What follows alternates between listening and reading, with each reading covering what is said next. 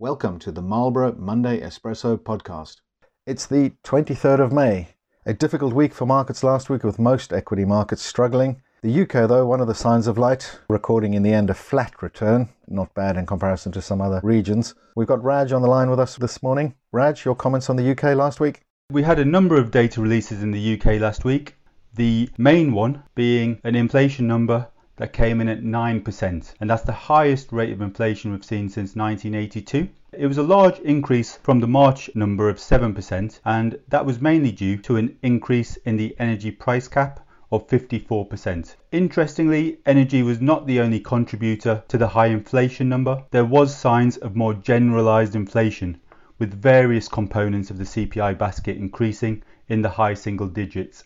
Looking ahead, we're also likely to see further upward pressure in October when the energy price cap will be revised again. It's therefore expected that we will see double-digit inflation in the UK in the coming months, and due to these inflationary pressures, the market has raised its expectations for where interest rates will be this time next year to 2.5%.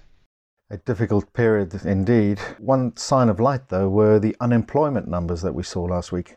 That is a shining light. Corporates do appear to be weathering the storm. One way we are seeing this is through companies being able to pass on these higher costs that they're experiencing, and that's to maintain their margins. In addition, corporates are still hiring. Unemployment is at a 50-year low here in the UK of 3.7%, and for the first time since records began, the number of vacancies is larger than the number of people unemployed.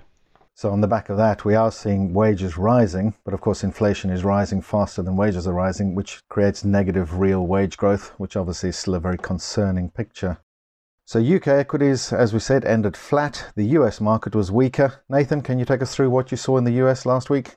Yeah, sure. So we did have a difficult week for US equities, and there were two key reasons behind this. The first was company earnings. We had Target, who's one of the big box retailers, reporting their earnings, and they missed earnings estimates. And the reason they missed is because they're talking about the fact that they have higher input costs impacting profits. So the concern for the market here is, will these companies pass those price rises onto consumers and further inflame inflation? And then secondly, we had the central bank governor Jerome Powell coming out and stating the fact that it was necessary for some pain to get inflation under control. The markets obviously didn't like this because the Fed has always been there reassuring markets for the last number of years, which has created an environment where equities have done quite well. So these are the two key reasons why you saw some downside selling in the US last week.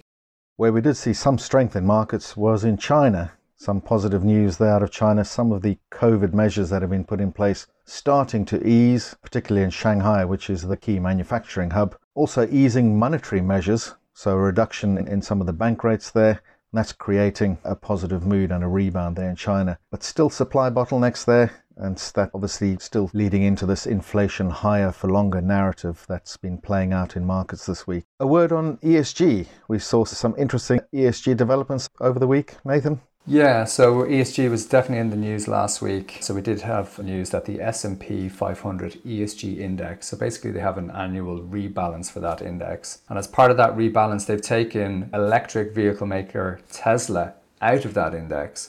That's quite contentious, really, if you think about it, because Tesla's really kind of pioneered the electric vehicle space. And Elon Musk, the owner of Tesla, was not really happy about this. And he took to Twitter, talking about the fact that Exxon, which is, obviously an oil company, is rated top 10 in that index. And Tesla, which is an electric vehicle maker, is obviously not in the index. So that was definitely doing the rounds last week. So ESG, as a fast-paced developing area of the market, still a lot of things that we need to get to grips with.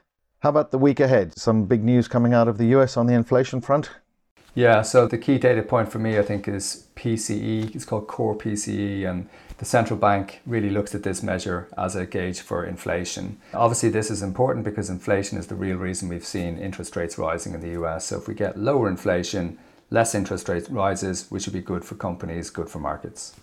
Well, let's hope we do get a good outturn on that front. We can certainly do with some recovery after the doom and gloom that we've seen in the last couple of weeks.